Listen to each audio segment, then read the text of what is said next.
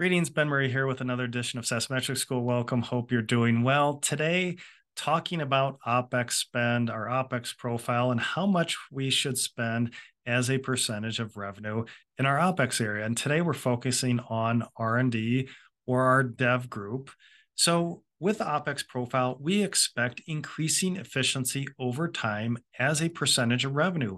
And this is highly stage dependent. If you're early stage SaaS, for R&D, of course, you're investing a ton in R&D as a percent of revenue to get the product out the door. So we expect higher percentages early stage, but over time, it's going to become more efficient as a percent of revenue.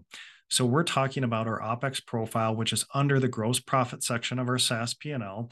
And if we have the proper SaaS P&L setup, we can clearly see the investments that we're making in R&D, sales and marketing, and G&A, and of course, today talking about R&D. So I partner with Ray Reich at Benchmark.ai, which is a fantastic source for SaaS benchmarks. And looking at some of this latest data, how much should we be spending in R&D as a percent of revenue? Now, if we look at the entire population of SaaS companies in Ray's survey, the median spend as a percentage of revenue for R&D was at 31%.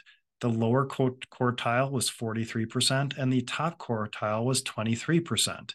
So we have to be careful when we say bottom quartile, top quartile. Again, doesn't mean if we're spending less, that's good. It is stage dependent. And if we're spending a lot, doesn't mean that's bad. So we have to be careful, but it's important to understand the ranges of spend with SaaS companies. So that was the entire data set of where everyone is spending as a percent of revenue.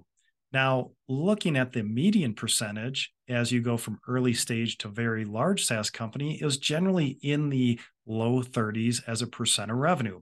Now, I've seen from some other surveys, like the Iconic survey, that the median R&D spend when SaaS companies go public is around 22%. Now, if we look at product-led versus sales-led companies, product-led about 35%, sales-led around 31%, which makes sense. So again, we have to be careful with what percentage of spend for the stage of our company and those expectations. But we know over time, we're going to expect R&D to get more efficient as a percent of revenue over time. And generally, I look at a good number at scale around 20%, that we're targeting. Again, it just depends on our product roadmap, what we're trying to do there. But I think these are good frameworks to look at so you can see where your spend is related to SaaS companies in this data set.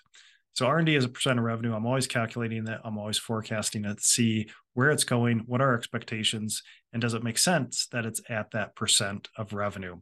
So a little bit about R&D as a percent of revenue today. Thanks.